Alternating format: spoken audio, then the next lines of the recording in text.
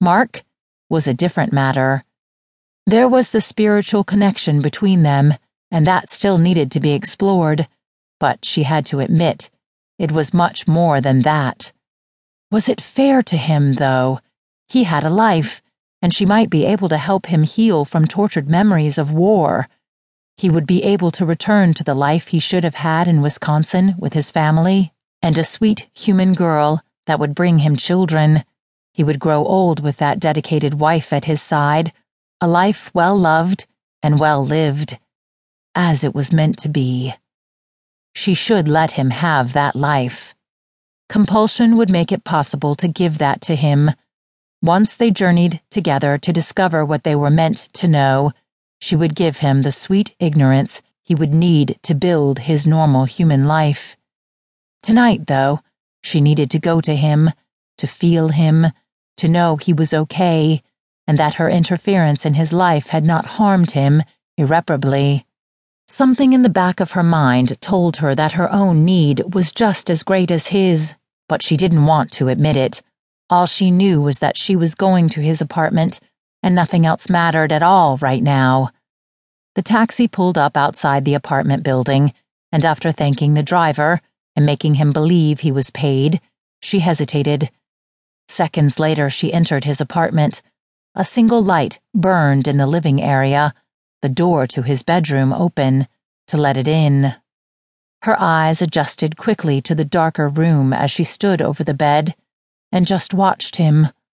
Mark, naked except for a sheet, partially pulled up, on his side, his hair still damp from a recent shower. He smelled delicious, and she had to force her fangs to stay in place. She wanted him, desperately. The twitching between her legs was almost painful now, but that wasn't why she was here. Not tonight, anyway. Tamsin let her dress fall onto the floor, slipped off her boots, and crawled in beside him. He moaned and rolled back against her. He roused, and his eyes opened briefly. "Damn," he said, his voice cracking. "Shh, yeah, it's me. I'm here. Just sleep, and we'll talk after you're rested." Mark drew a deep breath and rolled into her as he pulled her close. "Thank God. I needed you."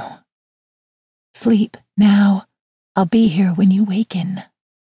Tamsin relaxed into the rough cotton sheets, which felt like the finest silk in the world. This just felt so right. His cock pushed forward and nestled against her thigh, and she thought that that was the only place it should ever be other than inside of her. They fell asleep like that, and neither woke until the following evening. The smell of coffee, bacon, and eggs woke Tamsin as her body adjusted to the end of day. Rolling onto her side, she spread out in her bed, and her legs slid off the edge. She shot upright as she remembered where she was. This was not her enormous bed with tulle curtains and satin sheets. She wasn't at home in her room in France. This was Mark's Spartan bedroom in LA, and she was naked in his bed. It was apparent he had already risen, so she crawled to the foot of the bed, grabbed a white dress shirt off a chair and slipped it on. Slowly, she walked towards the heavenly smells. She just wanted to see him and know that he was okay.